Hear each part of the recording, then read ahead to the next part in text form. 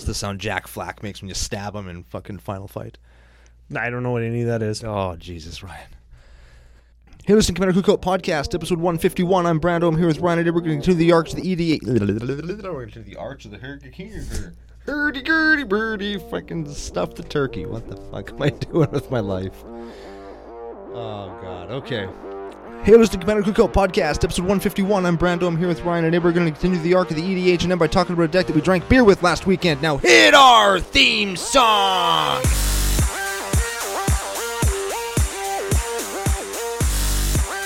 Hey Ryan, we're back for yet another whirlwind adventure. How you doing? Good. What's going down? Whole ton is going down. We're going to talk about the future that is the past. We're going to talk about a deck. We're going to talk about some new patron sign-outs. We're going to remind everybody that they can buy playmats from us. But before we do any of that, we've got to thank our official sponsor, FaceToFaceGames.com. They're Canada's biggest Magic store. Yeah, you pretty much did everything that we had to do. Yeah, well, see you later. Guess I don't have to do anything. Yeah, hit our theme song. Let's get out of here. That's it. Yeah, deck that we drank beer with last weekend. Well, you see, we're recording this before our normal recording. This is before the Extra Life charity event that we're going to be at this coming Saturday. We're on a Wednesday right now, and we just assume that the architect behind the deck will have gone for beers with us. Yeah, he actually told us on last Friday's EDH&M that he never turns down beer. So, I guess it's time to put your money where your mouth is. Yeah, famous last words, sucker. Yeah, okay. So, hey, Arc of EDH&M. We got the charity event coming up for Extra Life Saskatchewan. We're going to drink beer before and after. Probably, yeah. I mean, let's call it what it is, right? Yeah. We're doing our new friend Aiden's deck that we've met through EDH&M. Yes. So actually perfect story fit for the arc, blah, blah, blah. Let's talk about the Commandy, then let's talk about everything else. Okay, now before we talk about the Commander, I think it's important that we point out this is one of... would this be his most competitive one, do you think he says? I think so. I've seen him play 2 or 3 decks. This is one of them, and this is the one that he plays the least because our EDH night is... Our EDH night at the local store that we play at is very fun-focused, very casual-focused, and not so competitive. There's no prizes or nothing, right? Yeah, so he doesn't play it very often. Yeah, this one isn't as tuned as it could be, but as we get into the list, it's pretty clear like what slots we could free up to put in some more competitive stuff. Like you can see where he made decisions to keep the deck from being what you expect when you hear Muldroth of the Gravetide. Very much so. But it's not quite there. So Muldroth of the Gravetide is a 6/6 elemental avatar for black, green, blue 3. During each of your turns, you may play up to 1 permanent card of each type from your graveyard. So that's 1 creature, 1 land, 1 enchantment, 1 planeswalker, 1 artifact. Every turn from your graveyard. That's right. And I make the mistake a lot, and I'm sure when Muldroth first came out, lots of people, when they were playing against it, made the mistake of thinking that they can play permanent cards from their graveyard on not their turn, which is not the case. Right. And also they can't play instant or sorcery cards from their graveyard. Very important. A sorcery and an instant are not permanent types. That's right. They are permanently the type that they are, but they are not permanents. There is a difference. And that is why Magic is confusing. They're not even permanently the types that they are all the time. That's true. That's what's right. What's the second rule of Magic I ever learned? Was that you learn the rules and then you learn that the best cards are the ones that break the rules. Yeah, especially in Commandy. Right? Right? Look at last week's deck. Let's just play all these 10 drops for free. It's Ooh, right? Yeah. Feels good. Feels good. Okay, so that's the Commander. We got a whole bunch of other stuff to talk about. We covered drinking beer. We covered the Extra Life charity event. You had mentioned playmats. They are for sale. CommanderCookout.com/store. Me and Rebecca are having a playmat putting in envelopes date night tonight. By the way, you're welcome. Thanks, man. You're welcome for me doing all the work. You're welcome. While I'm vacuuming the house and editing this here show, Hey, I yeah, will be- okay. yes. So you can come back in my house. Yeah. So we got that. They're for sale, and huge thank you to everybody who's bought them. They are going to go out this week. I think on Friday. Depends on how many I get done tonight because it's late. We might just be drinking beer. I have to shower. yeah. This excuse, that excuse. You know. Being presentable is for the week. That's just Oh, yeah. See the CCO pre-show from yesterday. Yes. Yeah, we told a little story where Brando was presentable for a, what would you call the... Would I say VIP? VIP is probably the right word, hey? The Prime Minister of our country? Yeah. Probably pretty important person.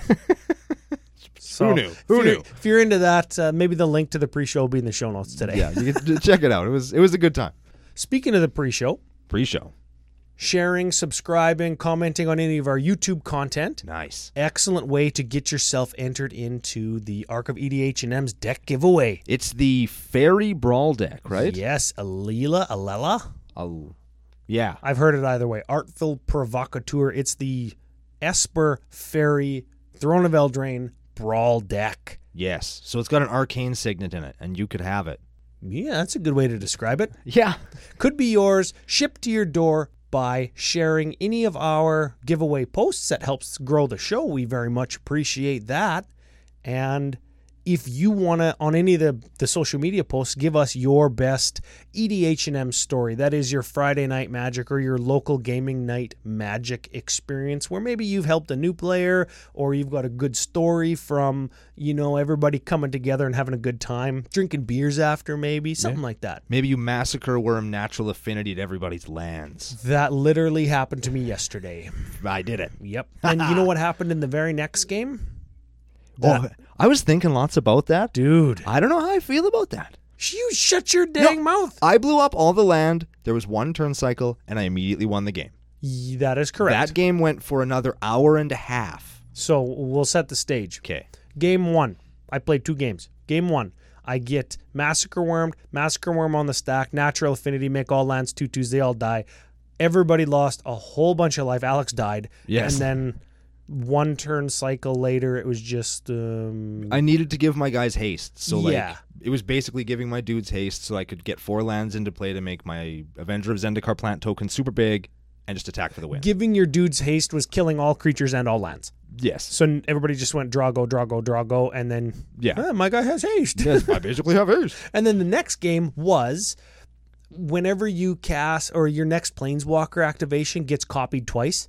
Yeah. So Smitty in SuperFriends.deck with a Johnny Vengeant Ultimate online, minus destroy all lands, target player controls. He goes, triple it, destroy your lands, destroy your lands, destroy your lands. And then the game went on for like another hour and a half. Yeah. And you know how that game ended? Smitty did not win, and I lost to infinite turns on the back of Moloku and Mystic Sanctuary, the exact same way I lost when I played this deck for the last time, the deck that we're covering today. Oh, the tie-in is real. Oh, dude, I'm the king of segues today. That is good. I like that. There's a little teaser there. That's it. Fun. One last segue, and I'm just going to jump right to it. If you'd like to help the show grow, you can go to patreon.com/CCO podcast. You can get yourself a funny nickname. We've got 2 today. Okay, let's do it. First one, no name, so we've got to give them one. That's how it works. I should say alias, screen name, Patreon name, whatever you want to call it. Sure. Goblin Machinist. Good card. Good card, I assume, because you're the Goblin player. I would like to say thank you. Brando has a name for you. Let's go with Trevor Resnick. Trevor Resnick. That is the goblin-looking machinist from The Machinist, played by an emaciated Christian Bale. Yes, all he needed was green skin. That was gross. Oh, yeah, dude. Woof. Okay, Oof. Trevor Resnick, pseudo-celebrity patron. We're just racking them up. Everybody wants to be part of the nation. That's right. All of Hollywood's coming in. We got Batman now. That's awesome. And half of Major League Baseball. Yes. Yes. Second shout-out, increased pledge, I assume, to get a nickname. Oh, definitely. Yes. I don't know why people want these. No. Anthony Buckley. I'll bet you he tastes awful and he works. Just like Buckley's. Tastes awful and he works. Yep. Just like your mother. Oh. Got him. I don't know what that means. Wrecked. I don't want to know what that means. I don't either. Don't Google it. But there it is. Anthony Buckley's and Trevor Resnick. Welcome aboard. Very much. Oh, hey. Last thing from the pre-show. We talked about Patreon sign-up altars. Oh, yeah. Leave them in the comments of wherever you're getting this, or let us know on Twitter at CCO Podcast, at CCO Brando. Do you want Brando Christmas altars? I am not very good, but I will try really hard. I have got markers that will make it very easy for Brando. Ooh. So if that's you, you let us know. We'll get some tokens, probably goblin tokens if There it's you you. go. Yeah. Maybe plant tokens because you're an Avenger of Zendikar. Yeah. Maybe some elemental tokens from Angry Omnath. Also good. What else? What other kinds of tokens you use? I use zombies lots, so I do lots of zombies. That's like what I think that's basically it. There's like 4 kinds of elemental and then the goblin. There it is. So let us know in the comments or on Twitter. Yeah, if I'd be happy to help out and take some of the weight off of Ryan's back. I just want to see funny Brando alters because you have a different way of thinking about it than I do. You just draw different stuff than I do. I just draw. I just do things. That's it. Art is just exploding out of every orifice of his body. That's how it sounds when I'm drawing. I actually make that sound. I don't want to know. Ooh, gotta mention before we go on any further. We forgot to mention it earlier. $25 gift card at facetofacegames.com. Yeah. Yeah, you tag Face to Face and us in any kind of social media posting, and you get yourself entered to win $25 at facetofacegames.com on your account if you have one. Oh, the last winner told me he messaged me and said what he was going to buy with it. I don't remember what it was, but it was something just hella jank. Oh, and good. I liked it, and I was like, oh, sick. That is awesome. I don't remember what it was. Sorry. It'll be something good, I'm Put sure. myself on the spot there. Shoot myself in the own foot. Oh. But yeah, if you want to win giveaway things, please enter to win. And it'll be good. CCO Brando, CCO Podcast, Twitter at tappedout.net, kindofcookout@gmail.com, Facebook, YouTube, all those places. Help us, share us, grow us, and it could be yours. That's it. All that stuff could be yours. Should we do a deck? I guess.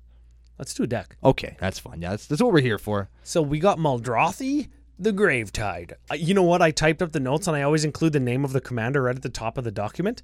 And I typed in Muldrotha, the Gravytide by accident. So now in my head all the time, it's Gravytide. Nice. And if anybody's into maybe a gravy boat Christmas altar, just throwing it out there. That's something that Brando can do. That is something I could probably do. I know how those things are shaped. This was sent in to our friend Aiden from EDH&M. If you have a list that you take to EDH&M or one that you see at your local EDH night and you could procure the list of it, send it to us at any of the social media coordinates that I gave you a minute ago, or that are down that you can find on commandercookout.com. Got there. I haven't said that. I missed that last week. Yeah. Oh, feels good. Thanks for the setup there, Ryan.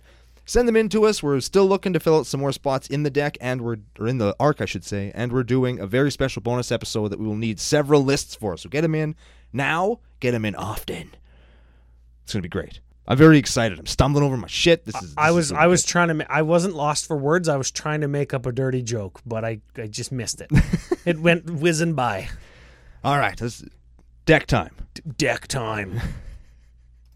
All right, we'll start with creatures as we are wont to do. I would say we're going to do them alphabetically, but we're fucking not. Brando figured out on Tapped Out that we can mix them all up, so they're all mixed up. So I spent a long time mixing them up. I had a great deal of fun. We're going to start with Coiling Oracle. Simic, 1/1, Snake, Elf, Druid. What? Yeah, meaningful creature types, I guess. When it enters the battlefield, reveal the top card of your library. If it's a land card, put it into play. If it's a permanent card, put it into your hand. That's awesome. Yeah, I'm surprised it didn't screw any of those words up. Me too. Good on you, man. Yeah, that's it. No beer today yet. Give us time. Next up, we have an Azusa, Lost But Seeking. 3 mana, Creech. You can play 2 extra lands. She's real good. Yeah. I like the new art better than the old art. What do you think? It's fun, you see. I've actually altered both of them. They're fine. Which one's easier? Yeah, I don't know. That's all I got. How about the Littlest Planeswalker? That's a Deathrite Shaman. That's right. It's a Golgari hybrid for a 1/2 elf shaman. You can tap, exile a land card from a graveyard. You get a mana. Black, exile a instant or sorcery card. Each opponent loses 2 life. Green, tap, exile a creature from a graveyard. I gain 2 life. It's pretty good. Yeah. I'm looking at the first bunch of cards. You know how I said I altered Azusa? I altered almost every card that we've looked at so far. Every one on the screen. How about Corsair of Krufix? Oh, I like this one. I don't actually own this card. This is a 2/4 for 3, so it's getting pretty cool already. Play with the top card of your library revealed. You may play the top card of your library if it's a land. When a land enters battlefield under your control, gain 1 life. So I'm going to shorthand that with just by calling it landfall. If I say landfall, gain 1 life, everybody knows what I mean, right? I hope so. Okay. Yeah, at this point, I'm sure that people get that one. Corsair of Krufix is fine. He doesn't make you play an extra land. which always confused. I always thought that he let you play the land off the top. I just effing tease you with it. Yeah, you know what? It's like, well, you can. Well, you can play it, but you can't like play it and then play it again, which is bullshit. Yeah, that's right. You can play it if you don't have one in your hand, which is like good. It's fine. Yeah. How about an Avenger of Zendikar? Ooh, the old Avengi. 7 mana, 5/5, enters the battlefield. You get a 0/1 plant for each land you control. Landfall, put a +1 counter on each plant you control. Yeah. Yeah. Now And they we're don't have to talking. be lands or plants from him. If you just got plant tokens, plant tribal maybe, Ooh. you just put +1s on them. I'm not sure how many other things make plants, but I know at least there's Colony Garden. There is another creature in this deck that is a plant. Oh, yeah. I can think of a couple. There's like a Kazandu Vine Lasher or something. I see He's it. right here. We but could this- play Utopia Tree instead of Deathrite Shaman. Oh, it's just as good. Welcome to Janktown. How about an Elvish Reclaimer? That's a card. This card sees playing Legacy. Oh, this is a 1/2 elf for green. Gets +2/+2 as long as you control 3 or more lands in your graveyard. You control them in your graveyard. You know what I mean. I do. Pay 2, tap, sack a land, search your library for a land, put onto the battlefield, tapped. So essentially that is like a crop rotation for 2. So he's a shitty crop rotation. He's a 3/4 crop rotation if they got like a Tarmogoyf. I guess that's fine. Well, that's pretty good. That's fine. That's like a 3/4 crop rotation to find you your Caracas if they've got a fucking Merit Lage. Good. Yeah, okay. Yeah, all right. he's a good card now, right? There we go. He's a little better now, yeah. How about Dread Presence? This one is one that I wish I could play in my lands deck. We mentioned that we both have decks similar to this on the pre-show. So this is a 3/3 for 4. Whenever a swamp land falls, you choose one, right? Draw a card and lose a life, or it deals 2 damage to any target and you gain 2 life. It's just swamp landfall. And I mean, you could play Urborg, Tomb of Yawgmoth to make all swamps. You know? Yeah. But this is like, I don't know. I don't want to play just an Urborg. I'll cut my only basic swamp for an Urborg, then I can't find anything if I have to find a basic. That's sucky. Ooh, yeah, that's terrible. That's not the best. I always think this guy's an enchantment. Like when you look at the picture, it looks like an enchantment, and when you read the name, it's like an enchantment. Dread Presence seems a little bit like an enchantment. He's a nightmare, and that is a nightmare-looking card. Yeah. You know, it looks like Slender Man, kind of, hey? It looks like Groot. It looks like a spookier Groot. I'm not even going to try to combine those words. Let's just keep going. How about Jaddy Offshoot?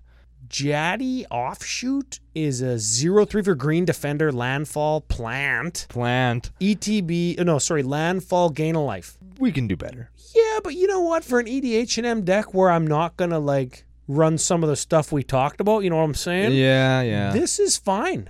This is fine. You know what? In the long game type decks that we see that have not very compact combo win conditions, this is fine because it's going to keep you from dying. Sure. Especially in this deck where you've got like another thing that we're going to talk about. We've got an Eternal Witness. Everybody knows Eternal Witness. Gets you a thing back, yeah. How about a Lazav the Multifarious? This is a novel. He just costs what? He just costs blue-black, hey? Yeah. 1/3 shapeshifter. When he enters the battlefield, surveil. So you look at the top one and you can put it on top or into your graveyard. And then you can pay X and he becomes a copy of target creature in your graveyard with converted mana cost X, except its name is still Lazav. And he keeps that ability. Yeah. So you just enter the battlefield, surveil something into your graveyard, and then he just becomes the best thing in your graveyard. That's pretty good. But you can keep doing that for as many times as you want. Yeah. Lots of weird combos with him, right? You make him something and then do something with it, or you make him something and then you activate his ability again with that first time activating on the stack. It's kind of like a Mirage Mirror, but with less layering difficulties. Yeah. You can do all sorts of crazy shit with him. How about a Lotus Cobra? That's a 2/1 landfall, get another mana. So you add a mana to your mana pool. I was playing Standard when he was a Standard card, and I never really played with him. Like I played against it all the time. But then when I started playing them, that's a good-ass card. Yeah. I really like Lotus Cobra. You know what's sweet? Way back in the day, like sometime pre-Innistrad, but post-Zendikar when that was printed, my claim to fame as a vintage player. My buddy Mitch goes on our Facebook, like the Magic Facebook group for Saskatoon. He goes, I was testing whatever vintage deck because that's like all I play now. Ryan was right. Lotus Cobra is really good and it should see playing vintage. It has since fallen out of favor, but you know what? For like 1 month ever, I was the smartest guy in Vintage. Way to go, man. That's it. All right, we got this. Below. Yeah, fucking Damn it. damn God it. damn it, this card. The last 2 times I seen this card, I got killed by it. Duh. I guess that's why it was good in Standard in Kamigawa days, too. So it's a 2/4 Moonfolk Wizard for blue 4. We've never played this in a deck before. We have not. Sorry, I think I might have just been quiet there. That's I was fine. pretty far away from the mic. Flying because it flies, apparently. Moonfolk fly, apparently. That's the thing. Okay. Yeah. 1, return a land you control to its owner's hand. Put a 1/1 blue illusion creature token with flying onto the battlefield. Neat. You get the Spanish one, you makes it 2/2. Just FYI. Really? Yeah.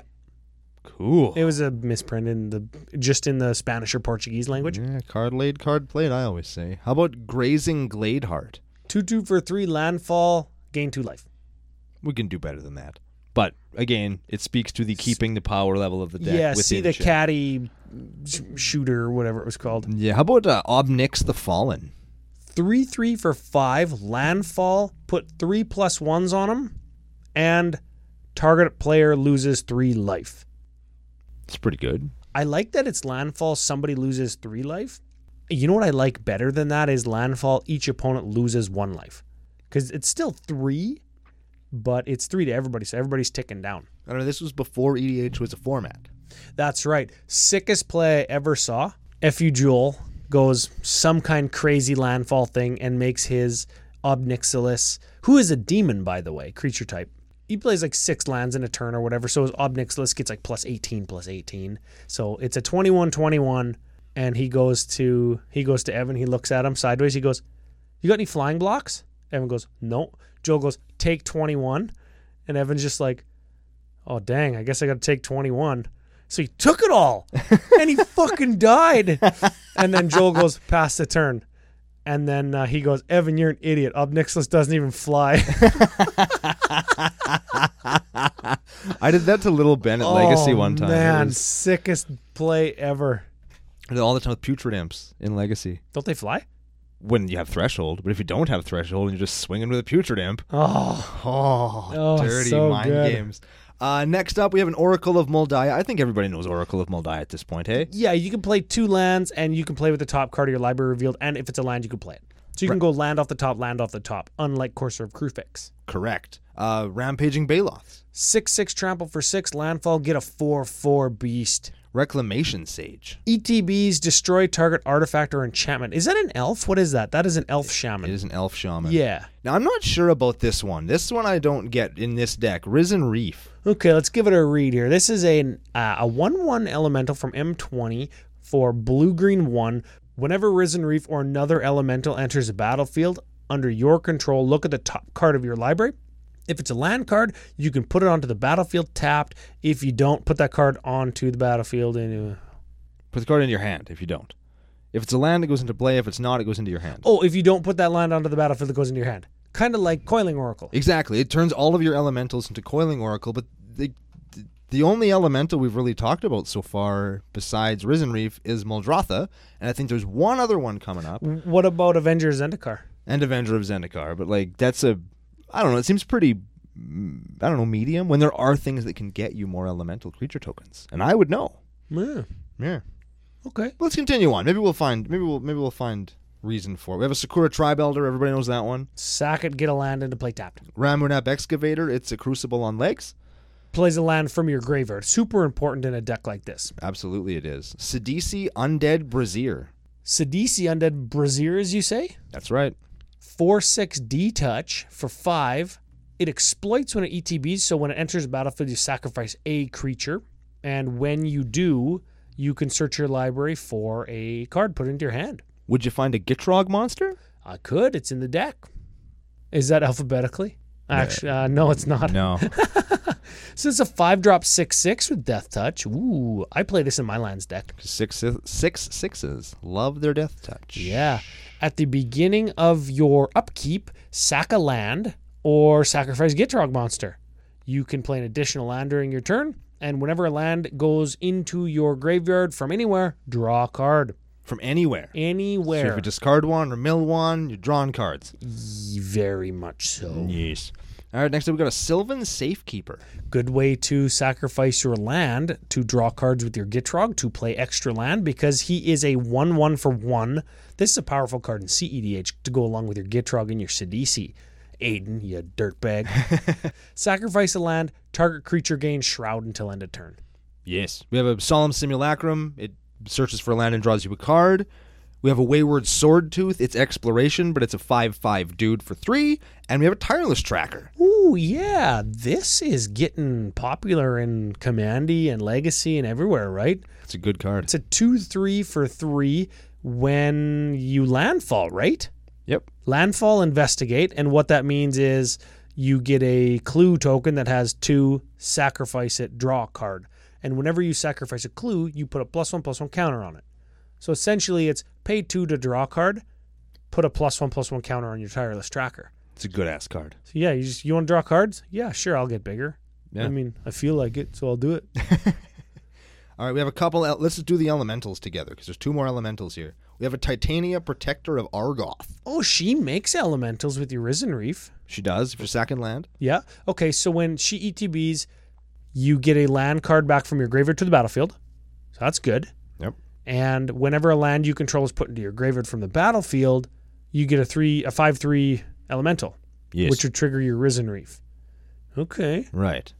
So that's a thing. That could be a thing. Lands dying is less easy to do than lands coming into play because you have to find a way of sacking your land. And yes, they exist. I'm just saying, like, there could be other ways of abusing that Risen Reef. Like, if you want to abuse Risen Reef, let's abuse Risen Reef. Yeah, well, Titania goes in the Risen Reef deck for sure. Sure does. Yeah, for sure.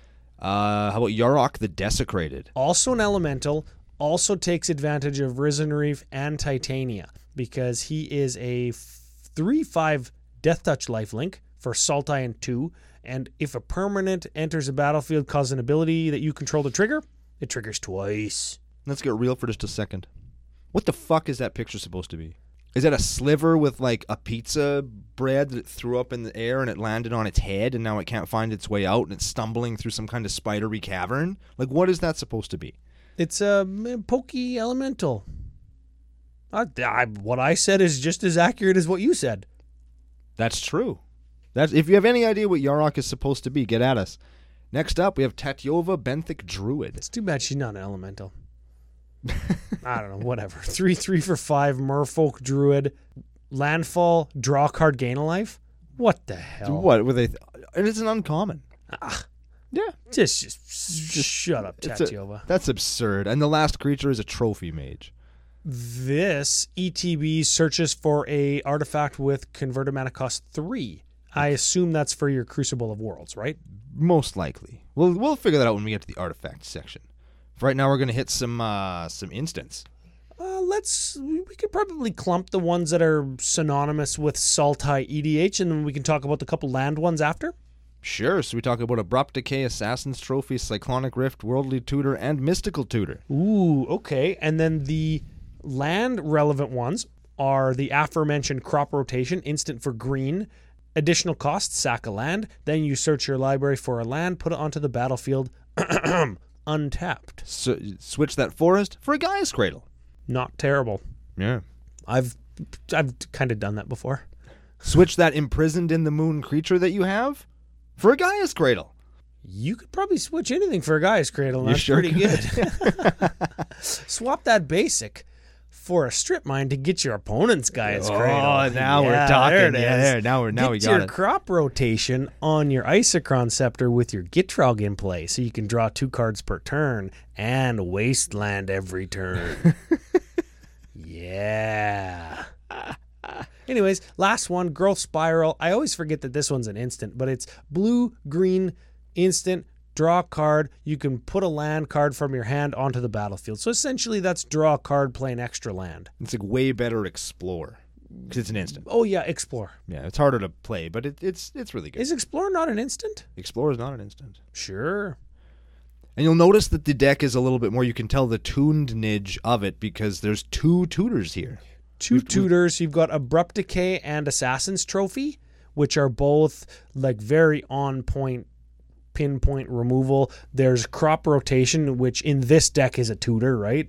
Yeah. You're just going to get the land that you need. Your strip mine, your Maze of Ith, your whatever utility land is going to keep you from losing, usually. Yeah. And then it's going to Rift, because Rift. Because why not? Because fuck you. All right, for sorceries, we've got a Green Sun Zenith. We've got a Maelstrom Pulse. We have a Splendid Wreck, which is a standard in all lands decks. Yeah, we'll give it a read here. Return all land cards from your graveyard to the battlefield tapped.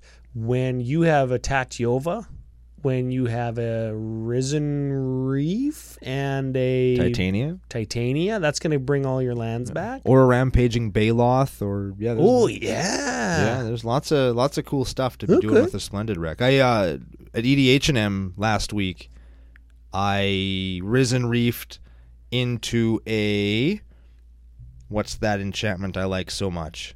Squandered Resources. Yep. And then I sacked like all 13 of my land. To get 13 mana. And then I played Splendid Wreck with a bunch of it, got all that land back, made a whole bunch of elementals, because I think I had, it was either an Omnath or that enchantment that gives you 2/2 elemental whenever land comes into play. Yep. So like I got like 27 elementals and drew like 40 cards. It was insane. That's land deck doing land deck things, right? Yeah, man. Splendid Wreck facilitates all of that for sure. It sure does. We got a Sylvan Scrying. Sylvan Scrying gets any land out of your deck. We should say that, right? Into your hand. It gives you any land you want to your hand. Yeah. And then we've got a Life from the Loam, another land deck staple. Return up to 3 land cards from your graveyard to your hand. It's got Dredge 3. So essentially, if it's in your graveyard and has Dredge N, the number, this case Dredge 3, if you would draw a card, instead you mill the top 3 cards of your library and you return it from your hand or graveyard to your hand. That card is so good. Yeah, the theory there is it gets 3 lands from your graveyard and it has Dredge 3. So if you dredge 3 lands, you could then cast your Life from the Loam and get all 3 of those lands back. That's right. Or you could like use your Tatyova and this to like use your extra land drops a turn to dredge yourself into not Oblivion, but damn near. Yeah, you know what? This lands deck has 49 lands in it, and your Omnath or Windgrace, how many lands they got in them? Omnath, I think, has 41, and Windgrace has 42. So I got like 64 in mine. Yeah. I can't tell you how many times I've went cast Life from the Loam. Land, get them all back, and then next turn, instead of drawing, dredge, land on land. Excellent. Now what else we got? We got an Unearth. Unearth. This is return target creature card with converted mana cost 3 or less from your graveyard to the battlefield. Cycling 2. I'm going to say cycling isn't irrelevant because you have your Life from the Loam, which is going to let you get a land back if you're dredging or whatever, right? Sure. It gets it back into your hand, then you can cast your life again to get your land back. Okay, fine. Unearth instead of Reanimate? Maybe it's just what he had. Maybe it's what he had. What can you get back that has mana cost 3 or less? Eternal Witness? Azusa. Okay, yeah. Ramunap Excavator is another one. There's quite a few. There's Coiling Oracle, Deathrite Shaman, Corsair of Krufix, Elvish Reclaimer, Jaddy Offshoot, Eternal Witness, Lizov the Multifurious, Lotus Cobra, Grazing Gladeheart, Reclamation Sage, Risen Reef, Sakura Tribe Elder, and Sylvan Safekeeper. And Tireless Tracker. Just to name a few. And Tireless Tracker, and Wayward Swordtooth, and Trophy Mage. Lots of stuff. Just to name a few. Yeah, just to name a couple of cards you can get back with it. It's fine. It's a fine card. What's our last sorcery? Scapeshift. Scapeshift. Yeah, that card's going to win you the game. Yes. So essentially, 4 mana, sacrifice any number of lands, search your library for that same number of lands, put them onto the B. Tapped. Doesn't matter. Doesn't matter. It's going to win you the game. It's good with... I mean, you can't play Valakut in this one, but I believe we're playing a Field of the Dead. Yep. Which will make you a whole bunch of zombos to win the game with. Let's look at a couple of enchantments that may or may not win us the game if we Scapeshifted or Splendid Reclamationed. We've got a Retreat to Hagra and a Retreat to Kazandu. But I think Retreat to Hagra is the one that we're looking at. Very much so. Enchantment, black, 2. Landfall, target creature gets +1, who cares? Other ability, you could choose either or. Each opponent loses 1 life, you gain 1 life. There you go. So just sacrifice all your lands, get them all back with Splendid Reclamation, or sacrifice them to Scapeshift and then sacrifice all the new ones and then get them back with Splendid Rec. Yeah, if you can cast either of those cards, you're probably going to win with this deck. Yes, that is the deal. Retreat to Kazandu is the other one. It gains you life or puts +1/+1 counters on your dudes. Again, it's one of those cards that's got some life gain in it. I think that you could probably just dump that for something that's just got a little bit more ass-kicking power. If you're going to beat wholesale ass, you don't need to gain life. Yeah, you know what? The only thing I'm looking at is Retreat to Hegra and Kazandu both give a creature +1 power on landfall. There is times where I've got up my 1/1 and somebody's at like 13, and I go Retreat to Hegra, Scape Shift, give my guy +14/+14, kill you. Like that is a thing. I have pumped, I think, one time ever with Retreat to Hegra. I've pumped one time, or one time I remember I cracked a fetch land on my opponent's turn to give my guy +1/+0 and Death Touch with Retreat to Hegra, like as a combat trick. Utility. That's a thing. It's all good. What else we got here in enchantments? We have Exploration, lets you play an additional land on each of your turn. Yep. We have a Sylvan Library, and while it does have a novel of text on it, I think we all know what that does. Yeah, it means draw 3 cards, take 8 damage. How about Trade Routes? Ooh. 1. Return target land you control to owner's hand. Fine. All of the landfall gain a life doesn't look so bad if you have like landfall gain a life, Lotus Cobra, and all of your play extra land stuff, because your Lotus Cobra is going to give you the 1 mana that you need to bounce that land. If you can play 5 or 6 land per turn, which is not, I mean, that's not unrealistic if you've got 6 or 7 things that let you play extra land. Yeah. Right? So all of a sudden, every land drop's gaining you 1 or 2 life. It's like, or a 4/4. Or it's draining your opponents for 1. Yeah, that one's really good. And you know what? That one actually gains you life too. Like drain 1, I gain 1. Ooh, not terrible. It's not too bad at all. Other ability, 1, discard a card, draw a card. If you discard that land to draw a card and you're just going to get that land back, ooh, yeah, yes, that's nothing wrong. also good. Yeah, pay 2 to discard a card and draw a card, and yeah, it's good stuff. Other enchantments we have Animate Dead, Dance the Dead, Necromancy. Those are all reanimate cards. We're also playing Phyrexian Arena. At the beginning of your upkeep, lose a life and draw a card. Very good. And lastly, we have a Pernicious Deed. This is interesting over top of like Damnation, because it's an enchantment you can, like, it's a permanent, you can play it from your graveyard with Muldrotha. That's maybe why he's running Animate Dead and Dance of the Dead instead of Reanimate. You can play them from your graveyard, yeah. That's important. So Pernicious Deed is a sweeper. You just pay X when it's in the battlefield, destroy everything with converted mana cost X or less. Artifact, creature, and enchantment with converted mana cost X or less. So it doesn't get Planeswalkers. Oh, yeah, sure. That's why it goes in Planeswalker deck, right? Because it gets artifacts and it gets creatures. God damn it. There are 3 artifacts. Oh, baby. And you're thinking, oh, I already know what they are. You do, but there are some noticeable excludes here, and you'll know what they are right after we're done doing all 3 of these cards. Crucible of Worlds is the first one. Land from your graveyard to the battlefield. Horn of Greed.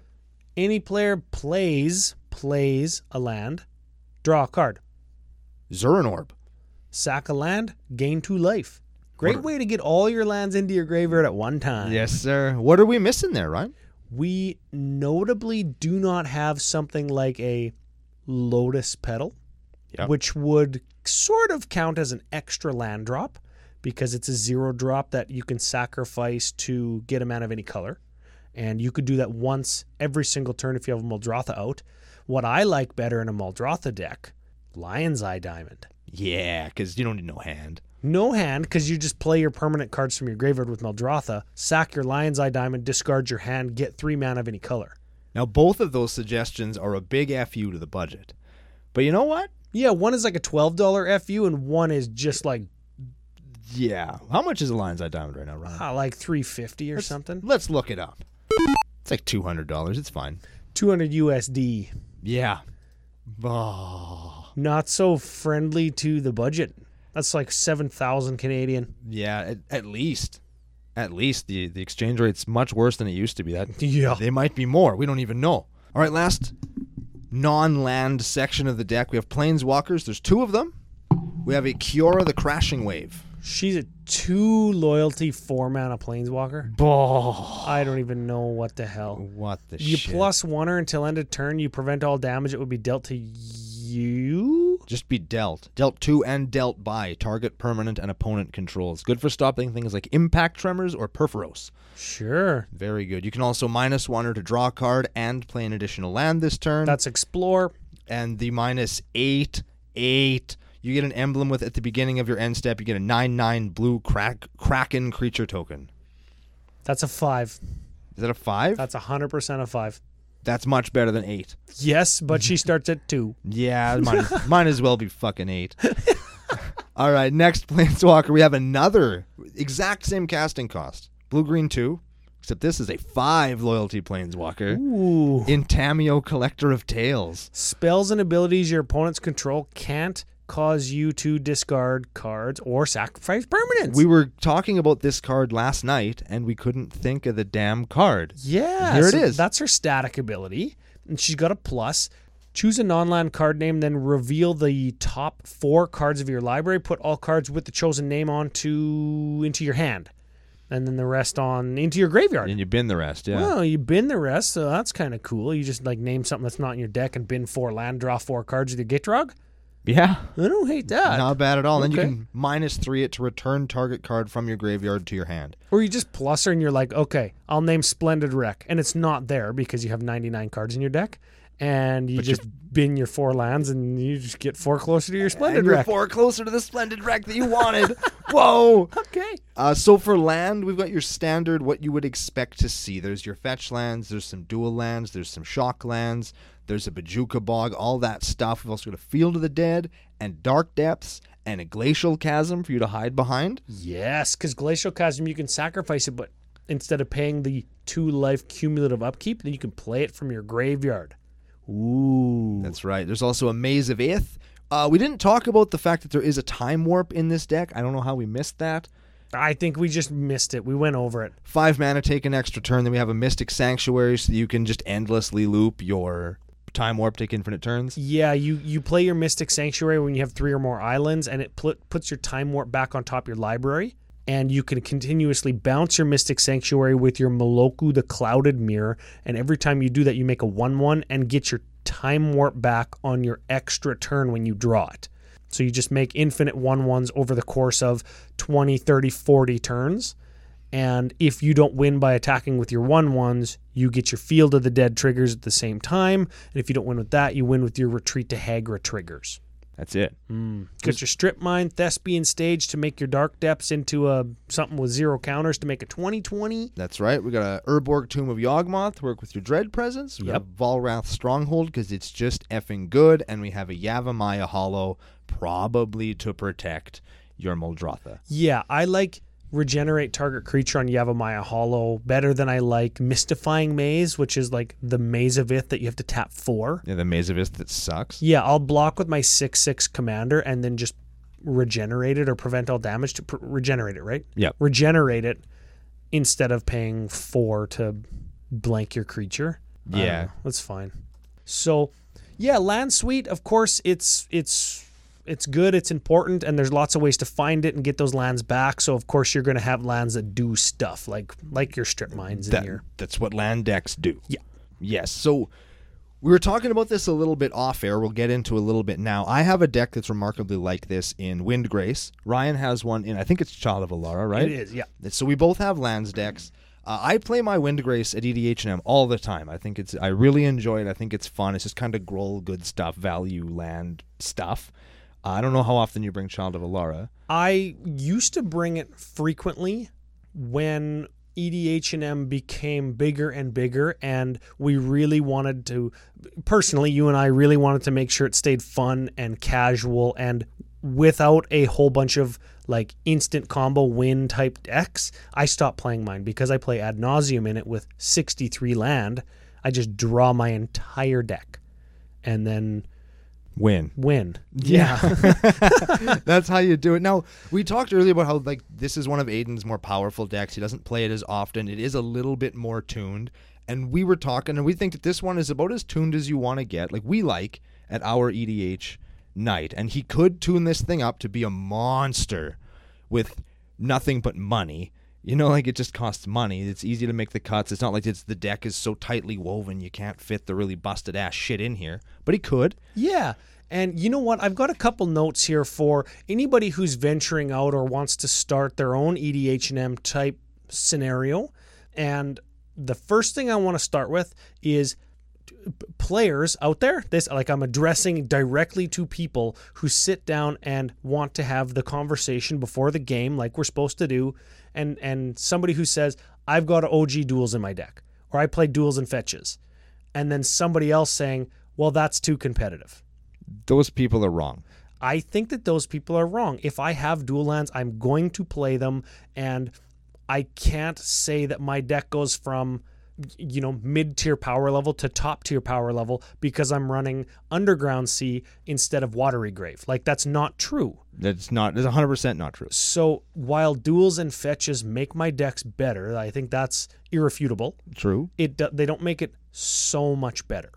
So the only reason I wanted to mention that is because one of the things that does make a CEDH deck is a tuned, optimized, efficient mana base.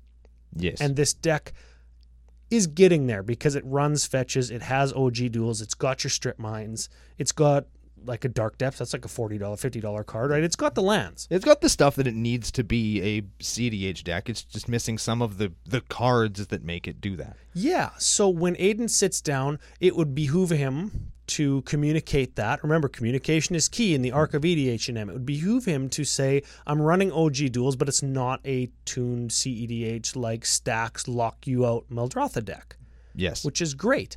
And then usually, with my experience anyways, the next question is, well, what power level is it? People say, oh, it's a 7 out of 10. Everybody's deck is always a 7 out of 10, by the way. Yeah, fuck, right? Every single Everybody's deck is always a 7. Or, you know what else it could be? A 10. You know what else it could be? A 2. It's like you knew what I was going to say. It's like we've had this conversation before. Right? You could just draw every 6 and 7 drop in your deck and no land, and your deck is a 2. And that could happen 3 or 4 times in a row in the same night. Absolutely, right? It could, yeah. And you could be playing in a tuned meta with a CEDH pod, and you could just draw your 6 drops. And just get wrecked. Right? Yeah. Or, like I've done in the past, I could just curve into, Torpor Orb on turn 1, and then Lord of Tressorhorn on turn 2, and then Infect and Chandra's Ignition on turn 4, and my, air quotes, 2 out of 10 Lord of Tressorhorn deck killed you on turn 4. Yes. Like, what power level's that deck? Yeah. Right? It's certainly not a 10, and that's why I'd like to propose that everybody, when they have this power level conversation, they stay away from numbers. It's not about what your all EDH decks can do powerful shit. That's the point. That's why we like playing EDH. That's the point of EDH. Yeah, that's why we're playing That's it. why we're not drafting, bro. Yeah, every deck can do insane powerful shit. It's the consistency with which it does that insanely powerful stuff early in the game. Yes. That's what makes a deck more competitive and powerful. How do we achieve that? We achieve that with efficient tuned mana bases. So we covered that, but that's not the only thing. So how else do we do that? Stuff like that isn't in this deck. Your mana rocks and things that give you more mana than you pay to play them. So that's Sol Ring, which we've kind of just unified with. It's synonymous with the format. So everybody's okay with that because it's the only one, but it's not. There's Mana Crypt, Mana Vault. There is at least 3 really good mocks and another one that's fine. Lion's Eye Diamond, Lotus Petal, Grim Monolith. I'm going to say Basalt Monolith just because you can combo with it with a bunch of other cards. Those are the ones that are going to significantly put you ahead on resources and let you do something in the game before anybody else has a chance to play Magic, essentially, right? And if you're rocking all of those, it's like the turn 1 Sol Ring deck, right? Or not deck, but play. If you go land Sol Ring, your turn 2 is your turn 4, and you are ahead of everybody. Yes, politically, you've completely blown yourself out of the water, but having more mana than everybody else makes your deck better than everybody else's at that moment in time. Yeah, usually the person that spends the most mana or does the most things with cards, I'm going to get back to that in a second, is the person that wins the game. The person that does the most game interactions wins. So, okay, we've covered tuned mana, we've covered fast mana or resource accumulation very quickly. The next one that we can ask players about in this pre-game conversation is how do you win, or without saying, hey, what combo do you win with so I know how to beat it, right? You can say, how compact is your win condition? Is it 2 cards like Painter Grindstone. Painter Grindstone, exactly. Or is it like, do you attack with creatures to win? Because attacking with creatures usually means you need to attack with a bunch of them.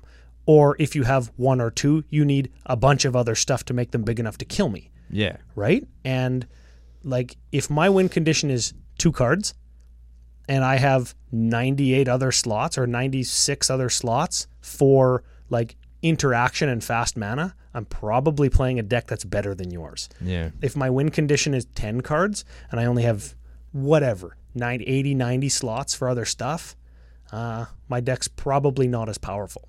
And the last one is going back to how many interactions you have. How many counter spells do you run? Or how many pieces of fuck with my shit do you have? Right? Those are all questions that we can ask before the game so we can have a equally matched competitive experience. Like we talked about last week. Yeah, we're all playing jank garbage that has no removal, and we all play about 6 sweepers just to cover the whole table in a blanket of soot. Yep. And we're going to play a game that's equally matched for, an hour.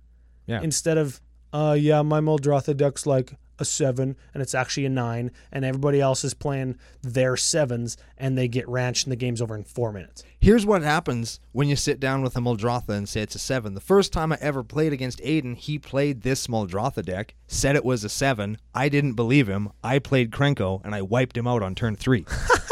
That's the opposite side of the coin. When somebody doesn't believe you, right? Yeah, and I was just like, nah. No, because we had just got back from Calgary, too, where like people were saying, yeah, I built my deck on the car on the way over. Yeah, fuck you. And I wasn't taking no shit from anybody. That's right. And that is the stigma. I think that as you develop your local meta that you can start to avoid, right? Yeah, I don't even bring Krenko anymore because I don't need him. Yeah, we know that Aiden's deck is strong, so when he sits down, I'll take the strong deck that I have here out of my deck. But I know I don't have to sit down and try and combo faster than him. And I know that I don't have to try and fight through 20 pieces of interaction to land my one key spell, right?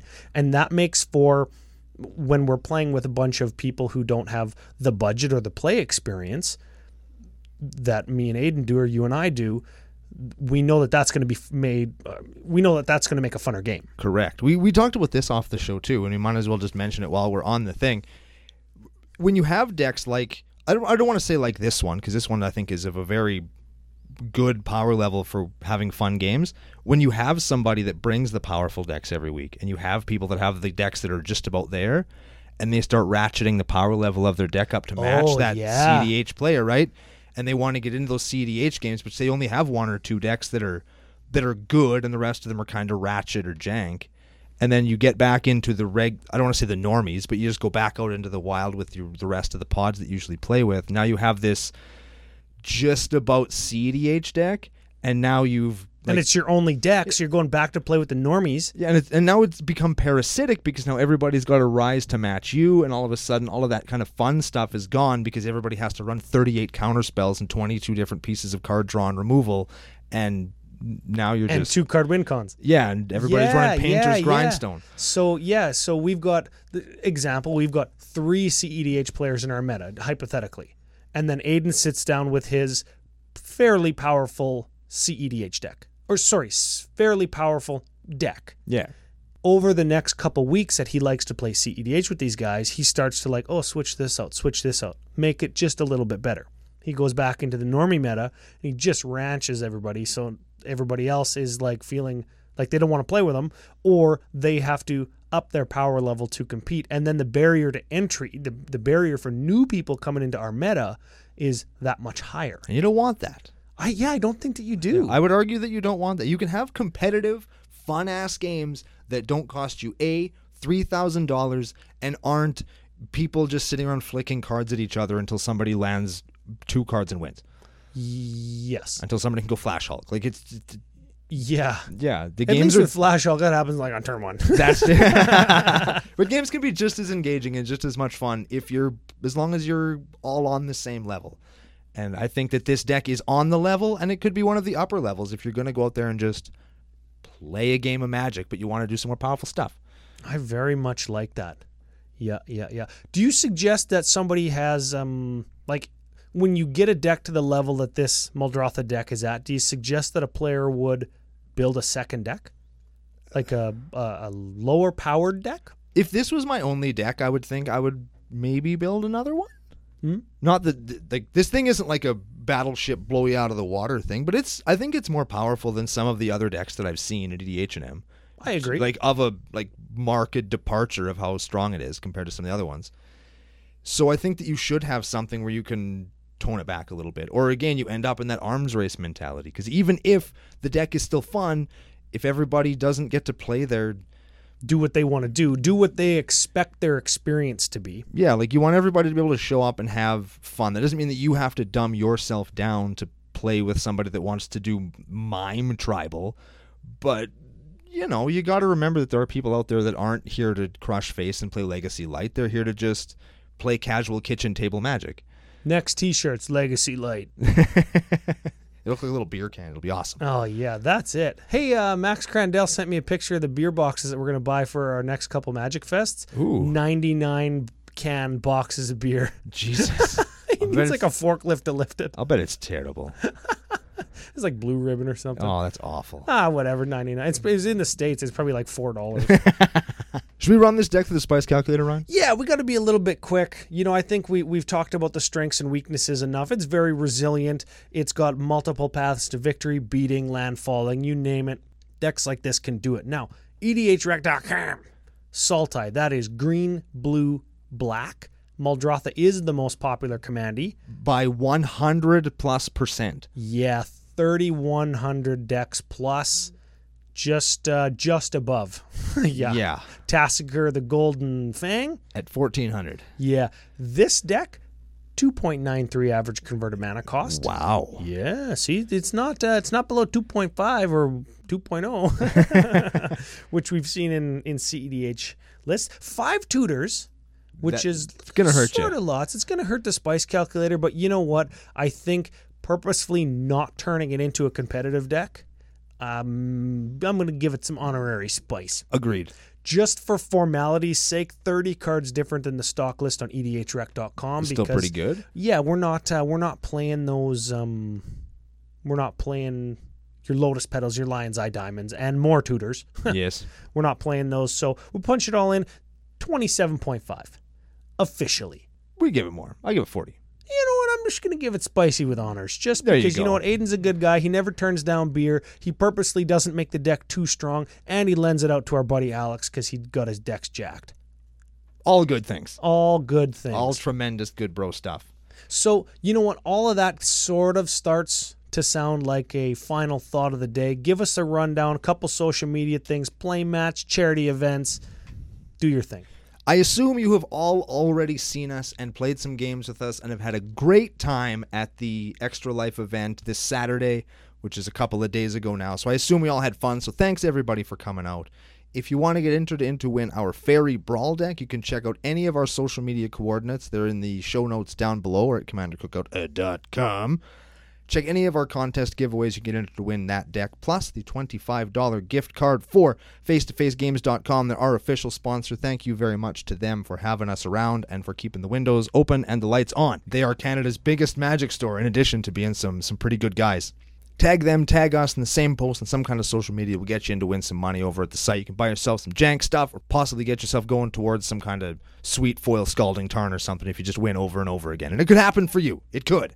As far as the deck goes, I think this is a really good one. I really enjoy playing against it and its pilot. I think that they're good dudes, and I think that they're welcome additions to the EDH&M meta, and I think all of you would be lucky to have such a person around for you as well, because they do nothing but make the Magic nights more enjoyable for everybody. And really, that's what we're talking about on the Arc, and that's what it's all about. So kudos to Aiden for doing that and building this deck and sending it in, and we are going to be back with another one just like it on the next episode of Commander Cookout Podcast. Hit our theme song!